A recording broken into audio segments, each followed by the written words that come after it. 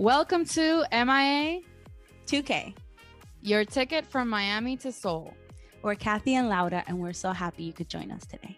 You probably know us from, just kidding, you don't know us yet. We're just two Miami girls with obsessive fandom tendencies who fell into the inescapable void of Korean entertainment. And we're here to share our insights and spill all the tea only grown fans like us can enjoy. We've done all the research and acclimating so you don't have to. Before we begin, please make sure you're following us wherever you listen to your favorite podcasts.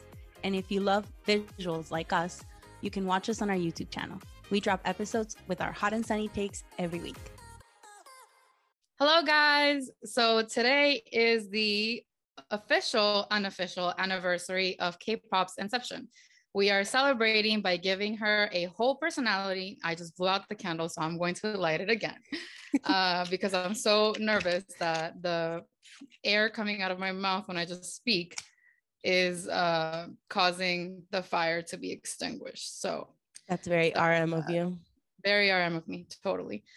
So we're giving her a whole personality and celebrating her 30th birthday. Keeping with the Korean naming standards of last name going first and then the first name, we're going to name her King Poppy. Woo!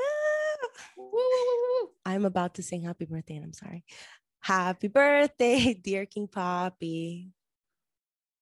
Happy birthday to you.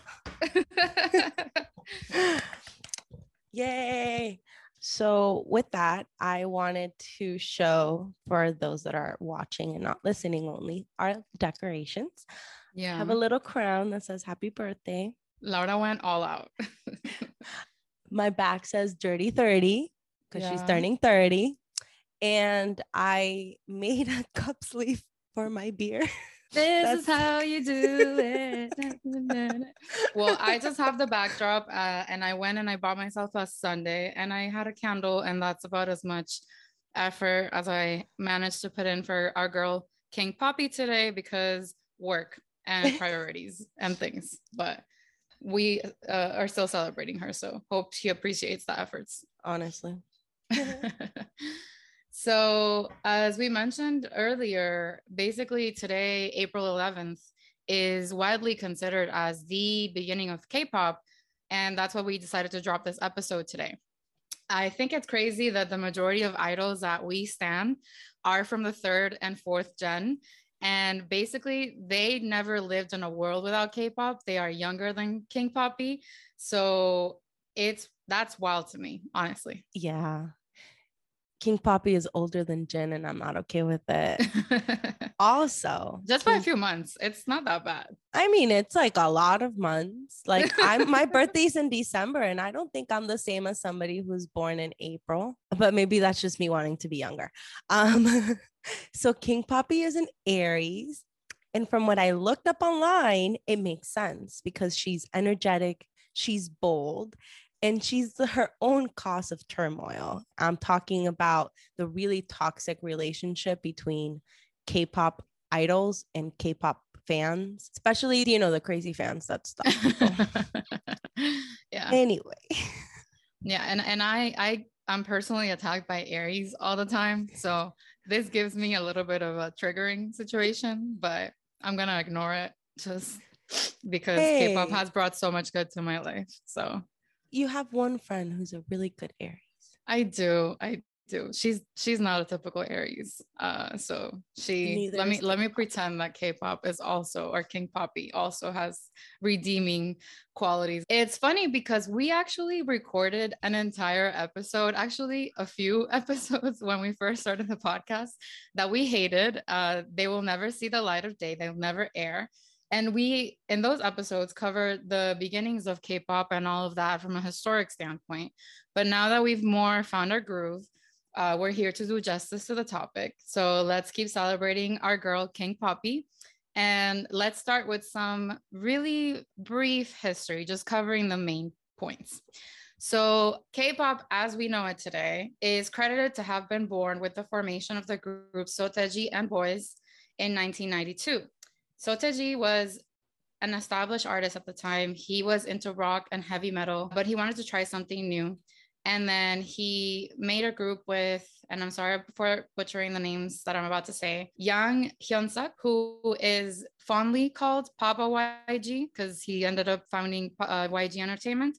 He was a dancer at the time. So then they also met up with Lee Juno, and he is also a dancer. So that's how they formed the group between the three of them. Yeah, so it was basically Sotaji as the lead singer and songwriter, and Young and E as backup dancers, vocals, and choreographers. Their debut song, I'm going to butcher this, Nan Arayo, premiered on April 11th, 1992.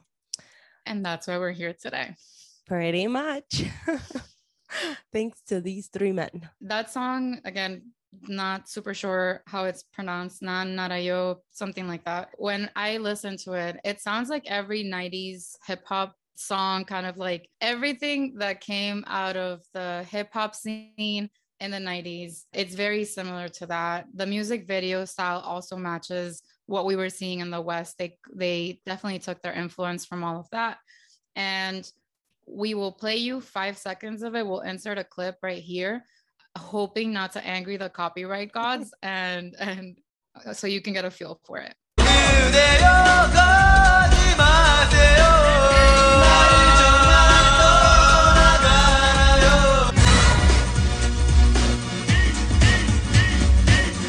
So now that we showed you that, isn't it wild that this dude just wanted to try something new?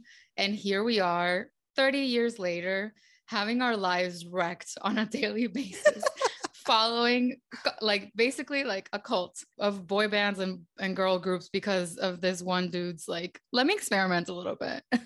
It's like we're spending all our money just because this one guy said, yeah, let's do this. Like, it's crazy to me. When I saw them, they reminded me of like the New Kids on the Block. Totally.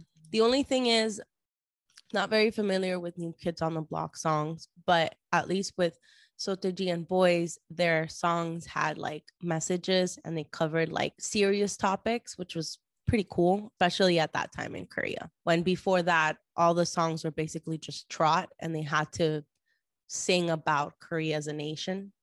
And they couldn't just be about anything. So also, cool fact, maybe not that cool. They retired at the height of the career, which like kind of props to them, but also like they could have probably done a couple more years. It's a cool flex because, you know, leaving on your own terms. And then again, YG ended up founding his entertainment company. So he's doing just fine. But it's definitely a lot of artists and TV shows and things like that tend to overstay their welcome. That's true. Grey's Anatomy.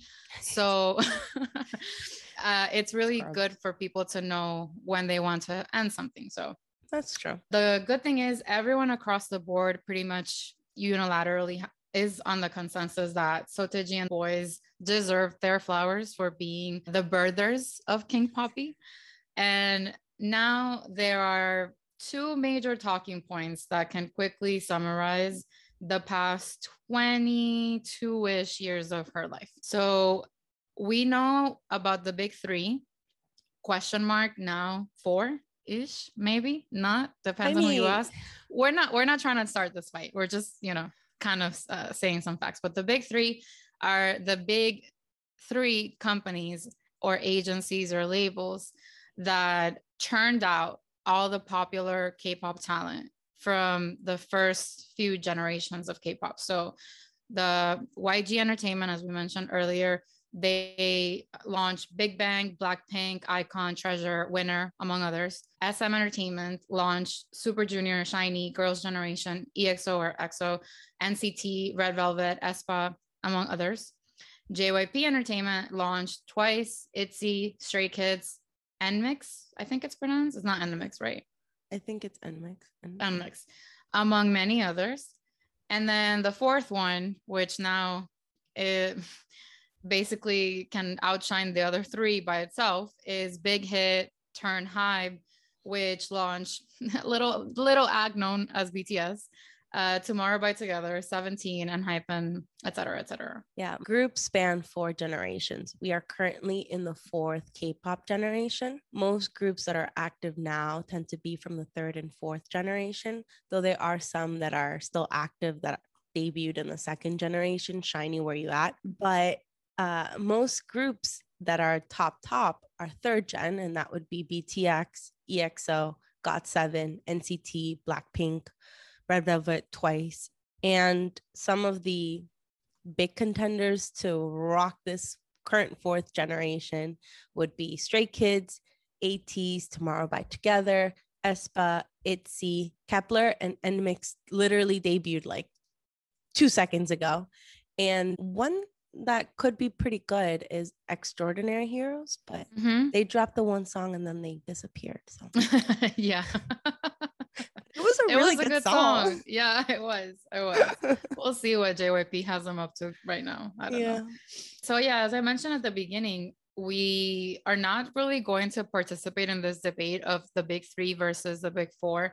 In theory and just factually speaking, the big 3 is referred to as the companies that back then launched all the talent that was able to actually make it out and be successful. So technically speaking, it doesn't really make sense to say the big 4 just because Hype came into the fold, because the big 3 just refers to a term in time. Right. But today things have changed, and now Hype is such a big player that people have considered either knocking one of the 3 existing ones to put Hype in the picture, or just moving and saying the big 4. So whatever your preference is, it's fine. Pickle. Yeah, cool. Whatever tickles your pickle, go with it. We're not going to judge, but we're just saying that those are the facts. Let's talk about the 4 of them and what's going on today, now that we cover the history a little bit. So the first thing that's interesting to me is that when I first started watching K-pop or consuming K-pop content, I don't know why I assumed, or I felt like all the big labels were going to be in big rivalries with each other, and they basically would like not acknowledge each other or not have their artists acknowledge artists from other labels. But it's not like that at all. There's a lot of crossover going on in K-pop, and it doesn't matter what label you're from, you're allowed to and sometimes encouraged to interact. One of the things that came with my comment of, I thought that they were kind of against each other, but they're not. They're so not against each other that now they're actually partnering on things. So for example, YG and Big Hit have partnered in the past year, and now YG artists are in Weverse, which is the app that Hype artists have been using to communicate with fans, and their merch sells through the Weverse shop. So YG said, capitalism, here we are, and shipping prices, here we are. And on the other hand, JYP and SM are also joined forces. They use the same communication app as well. And I'm sure there's other things that I'm not privy to, but I always found it interesting that now there's, the big 3 or big 4 now are on a 2v2 situation. So we will find out what comes from that. And then general opinions on the 4 of them. I think management companies in Korea in general engage in a lot of problematic policies, or they didn't necessarily earlier have the artist's mental health and overall health as a priority. Some of these companies have really done their artists wrong. Some of, they also do things right in a lot of situations. So just like a quick pro-con list for all of them. JYP is one company that I have a hard time finding like what they do right. And that might be because one of the people that introduced me to K-pop constantly sends me like JYPP hatred things. So I don't have the most positive opinion, but I do have to say that JYP got it right when it came to Stray Kids and letting Bangtan handle everything, even if he screwed them over during the filming of the reality show and like permanently traumatize all of them for ratings and views, but it is what it is. So yeah, JYP I think can do a lot better, and the way that he handled GOT7 was horrible and tragic, and it's unfortunate that everything ended as they did. But the other good thing I guess I have to say about JYP is that all the artists that leave JYP leave in really good terms, and they have a good policy for people who want to leave. So that's that with them. YG has a troubled history with how they handle groups in general. The way that 21 disbanded was absolute trash, and they really should have done better. They owed their artists more than for them to find out they were disbanding through media. And that's unforgivable. So, you know, CL deserve better. All of the girls deserve better. But YG does have a lot of great talent. And I think that they're trying to get their shit together this year. They're bringing out some really great groups. They're putting out some really great content. They're trying to make Blackpink come back and be stronger than ever. So hopefully they improve, especially with the partnerships that are like going on. Go ahead. And I mean, I do like to point out that at least with Blackpink, it seems like they have a lot of freedom that a lot of these other groups might not have. Like right. You see the Blackpink members going around the world, traveling, doing what normal celebrities do, you know? And also with iKON, I mean, Bobby had a child and got married within the span of like a month. Out. Yeah. And they didn't kick him out, and they didn't do anything. They didn't really make too much of like an apology. It was just kind of like, sorry for not telling you earlier, but here it is. Congratulations, the baby was just born. Yeah. Yeah. So that's kind of nice. And then SM, I think there's two sides to everything. The fact that 3 of the EXO-M members sued SM for neglect, and all of them got injured repeatedly and they didn't have time to heal between injuries and all those things, says a lot. I actually was kind of against supporting EXO just to not support SM from that perspective. But on the other hand, SM has arguably some of the longer reigning groups in K-pop. Super Junior, Girls' Generation, SHINee, they're all still around. And I know Super Junior kind of went out on their own, but they're still shareholders. So I think that's a way that they keep the members happy throughout all the groups. It's sus, but it is what it is. And they do the whole like SM Town Live, the show that they do at the beginning of the year. They did that right. I was so impressed by everything they did for the show, having all the songs captioned and everything in English, showing all the artists with their names in the bottom of the screen, making it a free broadcast. It was seen all over the world from every account you could think of. They really did that one right. So I think and the fact that they're trying to get into like the newer generation with FX and things like that, I think that they have a lot of good things in strategy putting forward. And with HYBE, they created BTS and will forever be thankful for that. I think one of the things that I've seen from HYBE that I haven't seen as much from other companies, and it might just be lack of exposure, I'm not saying that they don't do it, but HYBE really seems to prioritize their artists' mental health care. And when BTS, for example, during one of the BTS run episodes, or actually during a few of them, when they put the members in charge of, let's say, producing their own music video, or they have to produce a show, everyone has a task that is kind of similar to whatever the staff does on site for them. And it's been funny that the members automatically go, okay, who's handling mental care? So it seems like they're emulating situations from their everyday life. So if that's the truth, then on set, oftentimes there will be someone who can help them get through getting stuck on something or just having a bad day. So that to me means a lot, especially because just mental health is a big issue in this day and age. So that's what they get right. But what they get wrong, very wrong, is the money grabbing cash cow, just grubby capitalism with their prices for merch and shipping on their stores. It's ridiculous. I think they're taking such huge advantage of the fact that people will buy anything that is BTS related, and they're trying to charge you double shipping for putting 2 items in your bag that weigh less than 6 ounces, and you have to pay $67 for it to come from Korea. Like, the math is unmathing. I agree with everything you said. I specifically know a little bit more about HYBE because, you know, we're more into BTS.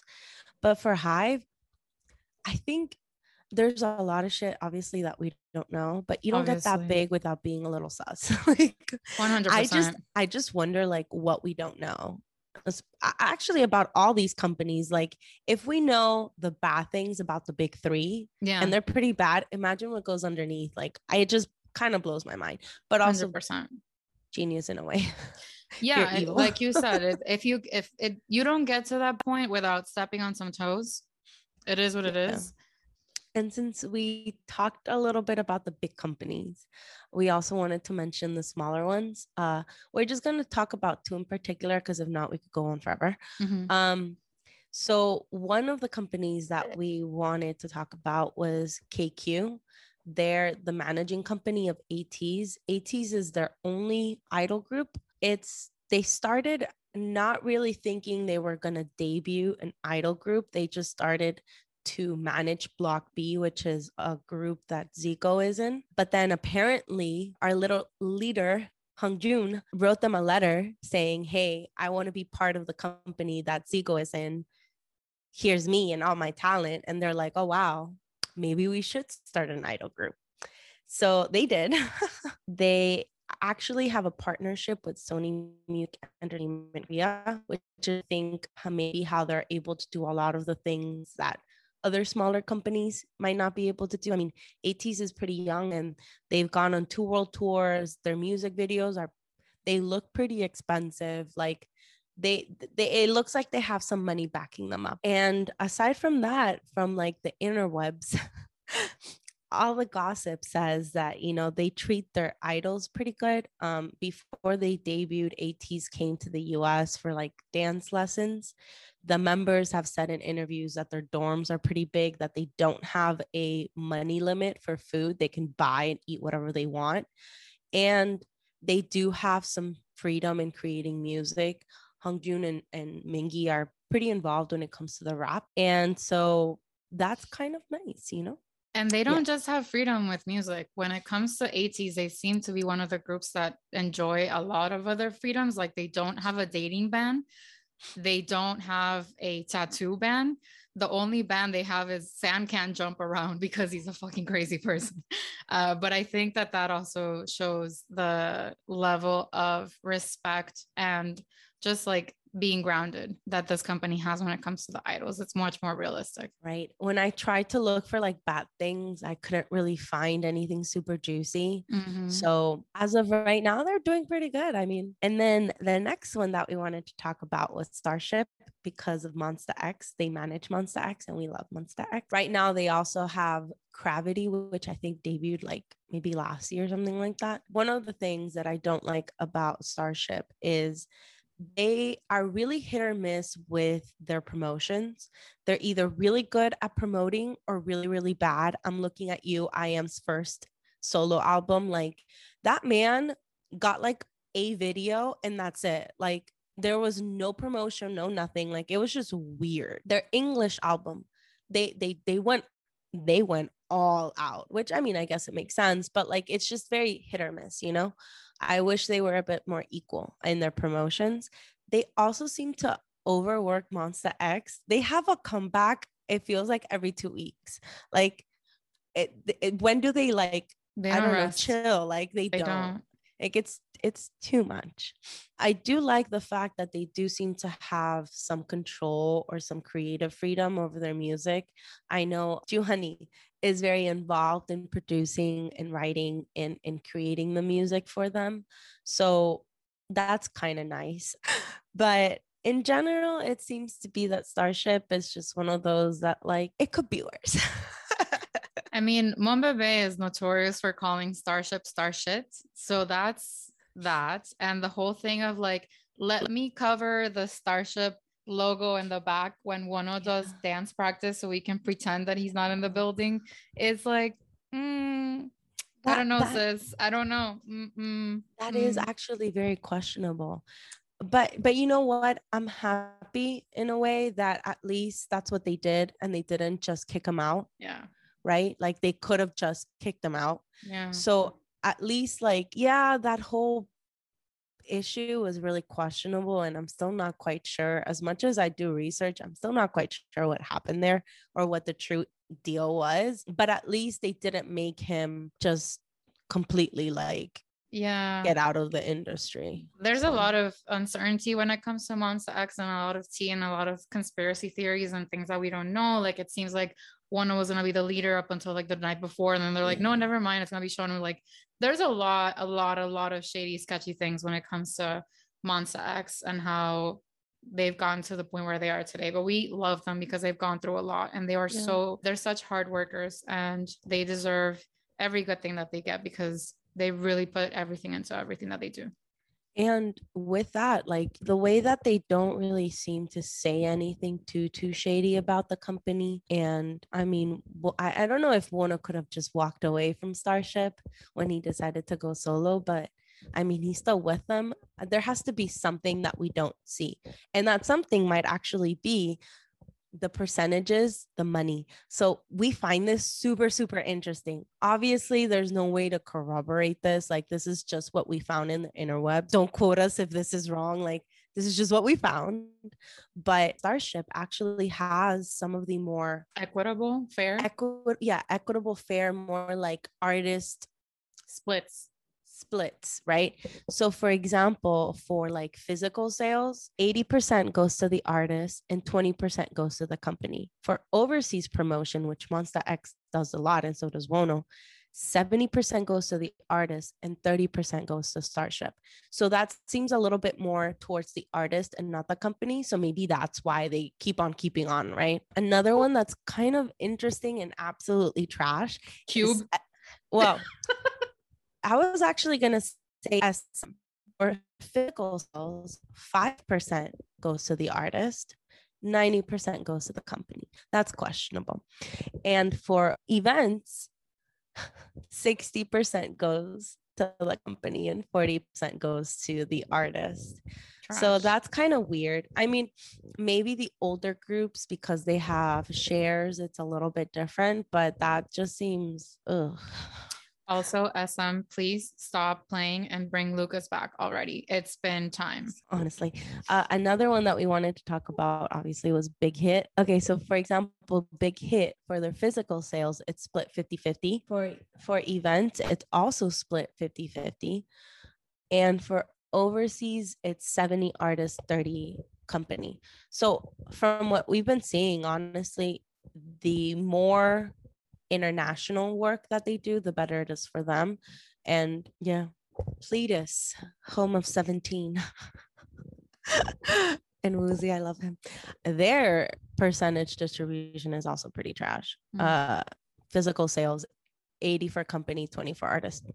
Anyway, I hope we're not the only ones that find this super interesting, but the way that it now makes sense that some of these artists are not able to pay off their debts, especially if they're in smaller companies, makes a lot of sense. Like if they're... We haven't talked about this in any episode, so if anyone's listening that is not aware, for the Korean entertainment agencies, when they're putting together groups, what they do is they scout and they hold auditions, and then they get trainees, and then those trainees spend X amount of time training while also in school because they're very young, and they sleep in the dorms and everything. So basically the company pays for everything that has to do with them, their food, their trainings, their lessons, all the things. And then once they debut, those first few years, whatever income comes in is used to pay back whatever the debt the artist incurred while they were a trainee, which is estimated at this point to be about $3 million a person. $3 million, not one. It's a lot of money. So if imagine just being an artist, and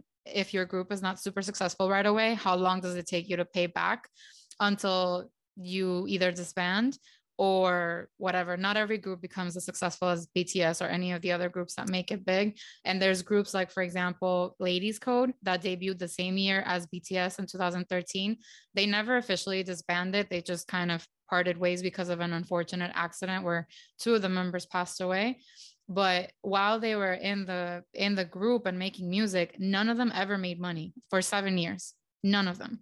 They only had a stipend for food, and that was it. So that's the kind of situation that trainees and artists are in. And that's why Laura mentioned the whole thing about getting that money paid back. So that's K-pop trainee 101 finances situation. And since this is a birthday party, we can't just talk about our jobs. We're going to play a little game. We're calling 2020 versus now 2020 because that's the year that we both got into K-pop. So we'll switch off between Kathy and I saying a thing or a phrase, and we'll each give our 2020 opinion and our opinions now. So with that, I'll start. Makeup on men. Kathy in 2020 was not about this level of makeup on men. And now I'm just like, on one hand, I'm just kind of happy that there's equality and that, you know, the men are suffering just as much as women are on the makeup chair at all times. And I'm just like, oh, that's a manly man. Despite the fact that they can't grow any facial hair, they probably had laser hair removal. They do their eyebrows better than I do mine. And their makeup is just incredible. So I definitely have whiplash from my change of mind in this one. So 2020, I thought men should wear less makeup than I do. And I think that just goes back into the Latino machismo. Mm-hmm. And now I mean, it can be really sexy if done right. If it's done wrong, like you've pointed out multiple times with Monster X and their maroon lipstick, it's terrible. But overall, yeah, it's sexy. And the eyeshadow too is very heavy-handed. So oof, it's pretty bad. Now, Laura, how did you feel about bowl cuts and mullets in 2020? And how do you feel about them now? So in 2020, all I could picture when I heard bowl cut was like a mom going with an actual bowl and just cutting their child's hair. And then a mullet, all I could think of was like middle of America, redneck. No. Just no. Just no. No. Now my children will have bowl cuts and mullets. And you know what? Hung Jun in that like literal like space helmet thing, delicious. Jin in his current mullet time, absolutely perfection. So I mean, I think that was a big change. Yeah, I think the bowl cut thing works on certain faces. I don't know. In 2020, I was not for it at all. Bowl cuts, no. Mullets, Joe Dirt, no. Like that's what I think of when it comes to a mullet, like, or thought of when it comes to a mullet. Now, JB and a mullet can have me on any surface. Like it is ridiculous the way that now I'm just like, wow, that sexy ass mullet sugar right now with that hair length at the Grammys with the like, it just has like the little sweep up at the end. Oh my God, it can wreck me. So tiny little minuscule change. Okay, so moving on to crop tops on men. 2020, Kathy, what did you think? No. It was my general answer to that. No. What is happening? I mean, even let's be honest, there's a debate of like whether some women have the bodies to wear crop tops or not. So crop tops were an item of contention here for so long. I actually wore them a lot to Zumba. So I'm a crop top fan myself, but now on men, it's a great idea in my opinion, because Bangchan will not stop wearing crop tops and I don't want him to. And since they have their whole like, let's pretend that we're conservative and let's pretend that we are trying not to show nipples on TV and let's pretend that this is wholesome. So we're going to put all the men on crop tops so they can show their abs. And it just makes sense. It really does. So for me in 2020, I didn't even know that was a thing on men. Like I didn't know crop tops were a thing in men. Now, if Kai, Bangchan, and Shonu never wear anything but a crop top, I am so okay with that. Like 100% backing it up. This is it. And don't forget Taemin for advice. Oh, Taemin. Oh, I miss Taemin. Taemin, we miss you. We love you. Adorable baby cheese. Oh, yes, that's a good one. Yeah. And with a bralette, like, and oh my God. Bralette on my just incredible. Now, Laura, what did you think about light sticks in 2020 and what do you think about them now? I didn't even know what light sticks were. Like, excuse me, what would have been my answer? And then right now, like, can you even call a concert good if it doesn't have like some sort of light stick or like light stick adjacent trash. It's no, like what do you even do with your hands? Like, yeah. In my case, before 2020, when I went to the Coldplay concert back in 2016, and that was the first time that I wore and saw the effect of the flashing wristbands. And I was like, wow, Coldplay's so innovative, kings of the world. They deserve everything, which can all be true, but they were not the ones that came up with this. And now, I mean, this was one of those things where, and I think this is 99% of the list, but one of those things that I had no choice but to stand because of you, because you were the one that pushed me down the rabbit hole to get all 3 of the light sticks that I own right now. But Carlos Vives, no light sticks. Like, I don't need that in my life. The same thing. It's like, what is this even? Like, yeah, like Bad Bunny now had like the flashing wristband thing, and it's getting to the US, to Latin America. Everyone's kind of adopting it. So I think at this point, and we actually wrote a piece about it, and you can find it on our blog, which we'll put the link everywhere. But yeah, I think now concerts that don't have that element are missing something, because it just creates a whole added layer, not just for the fans, but for the artists themselves. Yeah, for sure. And then this last point, as a Miami, as a Hispanic, as a Colombian, Venezuelan, concerts starting on time. 2020, Kathy. As an anxious person, let me start there, because it's not even that I'm Hispanic. I'm anxious. I'm someone who lives with anxiety and always thinking like, I know they're not going to start on time, but I also don't want to miss something if I think that it's going to start later than it does. So I, in 2020, didn't like that concerts didn't start on time. I never liked it. And I put up with all of the artists that started 2 hours late because we have no choice. And in Colombia, even later, you can start a concert at 1 a.m. in Santa Marta, and that's normal. I'm not with that. That's not my program. So now that I know that BTS says it starts at 7:30 and it starts at 7:29 and 59 seconds, I live for that. That is my kind of people. For me, I didn't even know that was a thing. That was as real as Santa. The best joke I've ever heard. In my current state of 2022, now if we have a concert at 7, I look at the clock, it's 4, and I'm like, Kathy, we're late. So it kind of makes me more anxious. Like, I'm telling you, it just, the fact that like we have to be there exactly on time, or we're missing something, makes me like so nervous. Like for P1 Harmony, we got there a little bit late, and we're walking into the venue around, I think it started at 7:30. We walked into the venue at 7:28, and it was still kind of empty. So I look over at Kathy and I'm like, this isn't starting on time. We get to our seats, 7:30 started. And it was like, but everybody's still outside trying to get merch. Like it's a little too much for me. Speaking of P1 Harmony, quick side note, we're going to insert a picture here of Laura at the bar by herself, because since it was a concert for children only, that was a really good thing. Is like the bar was empty and we could go get drinks repeatedly without making a line. So shout out to that. Let's go to more concerts and things with kids that have a bar. I agree. Now that Laura and I gave our 2020 versus now takes on things, we're no fortune tellers, but it's obvious that our girl King Poppy is not at all interested in being confined to geographical borders. And she's been ready to be a true citizen of the world. So let's talk about what Laura and I foresee in the future of K-pop, especially now that it's becoming a big part of award ceremonies outside and all the things that are happening in the zeitgeist at the moment. To start with, we know that HYBE in this past weekend and next weekend, while BTS is doing their PTD on Stage Las Vegas concert, HYBE, Big Hit, and all the labels under, including like HYBE Japan, HYBE America, Pledis, all the labels that are under HYBE are basically open to getting talent here in the States, whomever flew in for those auditions, plus all that they've been submitting. So we know that K-pop and the formula of how they produce K-pop idols is coming to the West.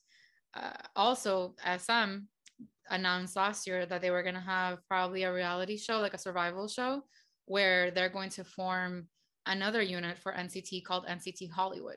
So I think the US is about to have their next big pop band or boy group or whatever you want to call it. It's coming. For me, HYBE already owns the music industry pretty much at this point with their buying of Ithaca Holdings. They pretty much manage some of the biggest artists in the world: BTS, Justin Bieber, Ariana Grande, J Balvin. Like, they're already up there with world domination. And I think eventually, hopefully, it'll stop being called K-pop and it'll just be pop, you know? King Poppy is dropping her last name and she's not even married. She's staying single. She doesn't need a last name. She doesn't. So maybe that'll be, maybe not in this year or next, but I can see that happening in the near future. Because I mean, if you think about it, K-pop, the only thing that puts it together is the fact they're Korean, but there's so many different music genres within K-pop. Like, there's R&B, there's actual pop, there's hip hop, there's so many different genres that K-pop just seems kind of like, I don't know. It's old at this point. Yeah, pretty much. So now that we're on the same page about King Poppy's tumultuous past, exciting present, and bright future, let's share what she means to us. Kathy, what does K-pop mean to you? So there's one thing that I hate as a Scorpio, and that is being wrong. And my whiplash change of mind, change of perspective on K-pop was the biggest slap in the face and reality check to being wrong and being close-minded to something. I was not interested when you started trying to show me, and it took a lot of persistence and a few months for me to actually get on board. So it serves as a reminder that even when I'm steadfast on a belief, or when I'm just not interested in something, not even against it, just not interested, there's a big possibility that maybe it'll become the biggest thing in my life at some point. It also has become an escape. The way that a lot of people watch shows on Bravo or TLC or any other sort of reality TV as a guilty pleasure. I don't consider this a guilty pleasure at all. There's zero guilt associated with this for me. It's just my escape from the 9 to 5, from the day to day. And it's also my escape from the news. I used to be very focused on whatever's going on in the world and trying to stay informed, but I'm not like that anymore. I got to a point where it was too much, and for just my stability and my mental health, I decided not to really be as focused on the news, and this is now taking the place of that. And also, not to say that I already know everything that there is to know about things in North America or the West or Europe in general, but I think with K-pop and with the whole world of Korean entertainment, they always make such a concerted effort to bring new things and to like have new content. So there's just something to watch all the time and something new. And I think the past year has been hugely taste changing for me. It's like my taste buds changed. Now, when I see content from here or anything, like people ask me like, oh, have you heard about this thing going on between these like Latin artists? And I'm like, no, I have no idea what's going on. I don't care. Like I just don't care. The stuff that's going on in the Korean entertainment industry are much more exciting to me. It's all truly been an actual cultural reset for me. Yeah, I'm with you in the whole escapism. I've always chosen, or I always pick something to like escape to. And, you know, when I was little, I used to be reading books. I used to come home from the library with like stacks of books about my size, and K-pop has replaced that in old life. It's just nice to have something comforting to go to when your 9 to 5 is not that great. Yeah, or like you're just having issues, or you hear a lot of really bad news and the world is crumbling as we speak. It's just nice to have something that isn't so serious, you know. K-pop isn't always serious, and it's not meant to be serious. It's just meant to be entertaining. So it's nice. I do like that. I also like that I can say now that I listen to good music. Like before, I had a little bit questionable taste, but I mean, I still kind of do. But overall, like all of the groups that we listen to that are within the Korean entertainment, I can say their music is really good. So that's a little bit of a flex there. And then one of the bigger things is friendships. Like, I think it has strengthened our friendship a lot. It has brought us closer together.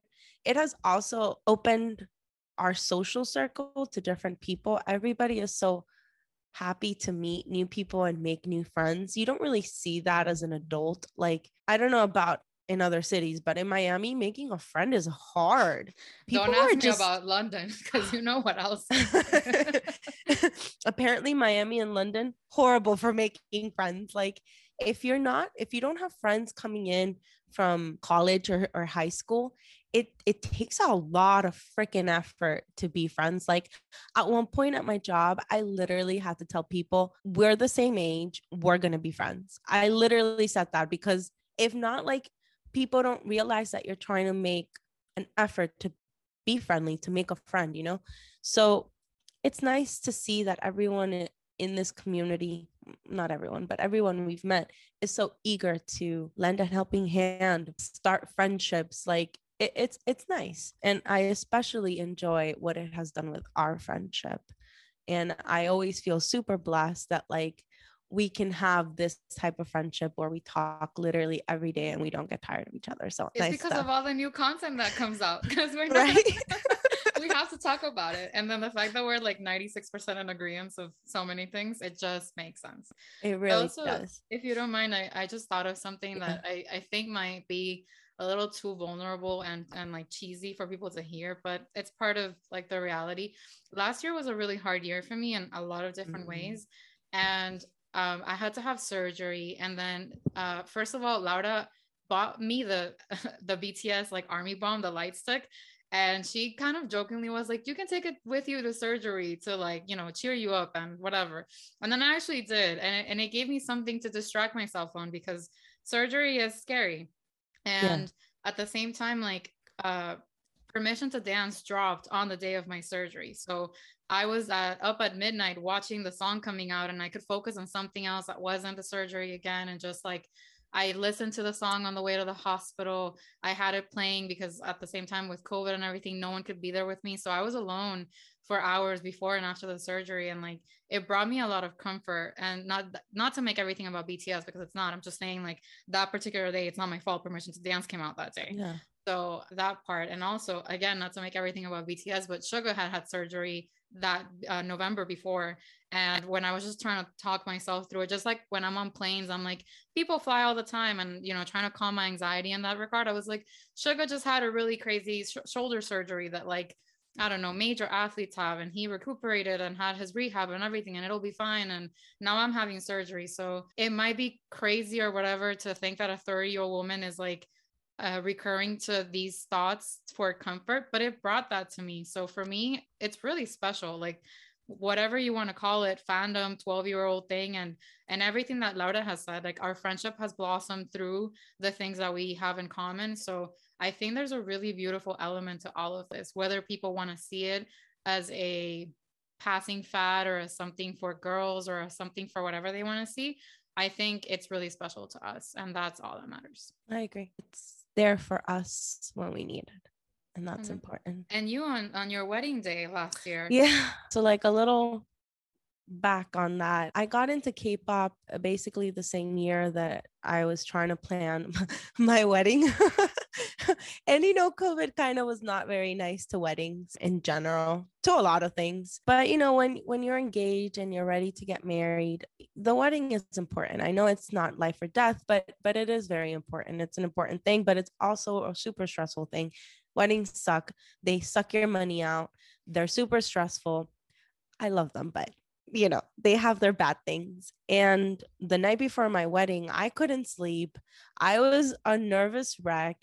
And as I'm just laying there, Jungkook goes on V Live and has this wonderful, like hour-long V Live where he starts singing. And that was the only way that I fell asleep. I fell asleep while listening to Jungkook sing. And that's how I was able to get at least 2 hours of sleep right before my wedding. So I think that kind of tells the story for real of what it means to us. Mm-hmm. So with that, we want to ask you, our listeners, what does K-pop mean to you? Let us know in the comments of this episode's Instagram post. We really look forward to seeing what you guys will write and share stories and make friends. Yeah, and we'll be happy to join the comment section. So please, we're eager to respond to all the comments and DMs if you don't feel comfortable sharing it publicly. We're also happy to have you guys slide into our DMs and tell us what K-pop means to you, because maybe you have a personal story like what Laura and I just shared. So we promise to keep it anonymous if you don't want to share it publicly, but we would love to hear about that from you. And then we should also mention that this is actually the end of season 1. Laura and I have been going nonstop since December and this awesome project for us, which we love so much. We started with a list of ideas that we wanted to do for episodes that has kind of morphed into something else because we're doing things and learning as we go, and we're trying to stay on top of the events and things that are relevant for a specific amount of time. So this is episode 15, and we've decided to cap the season here.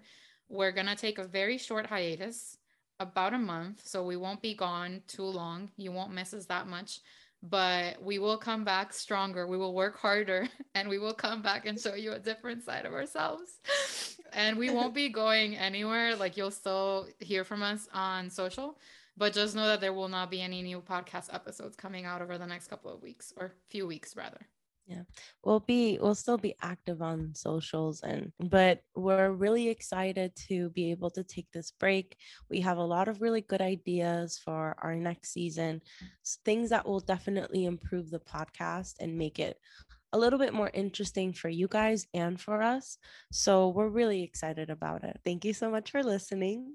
We hope you continue to listen and stick with us onto season 2. And happy birthday, King Poppy. Happy birthday. Woo! Oh my God, I'm a woo girl. Oh, that's a perfect ending. That's a perfect ending. Thank you so much for listening to this episode of the MIA2K podcast. We have lots of great content coming up ahead, so please don't forget to follow and subscribe to our show on Apple Podcasts and Spotify. And if you enjoyed our episodes, please rate us 5 stars. And for the real-time tea, follow us on Instagram, Twitter, TikTok, and Facebook by searching for @MIA2K Podcast. Dale, bye.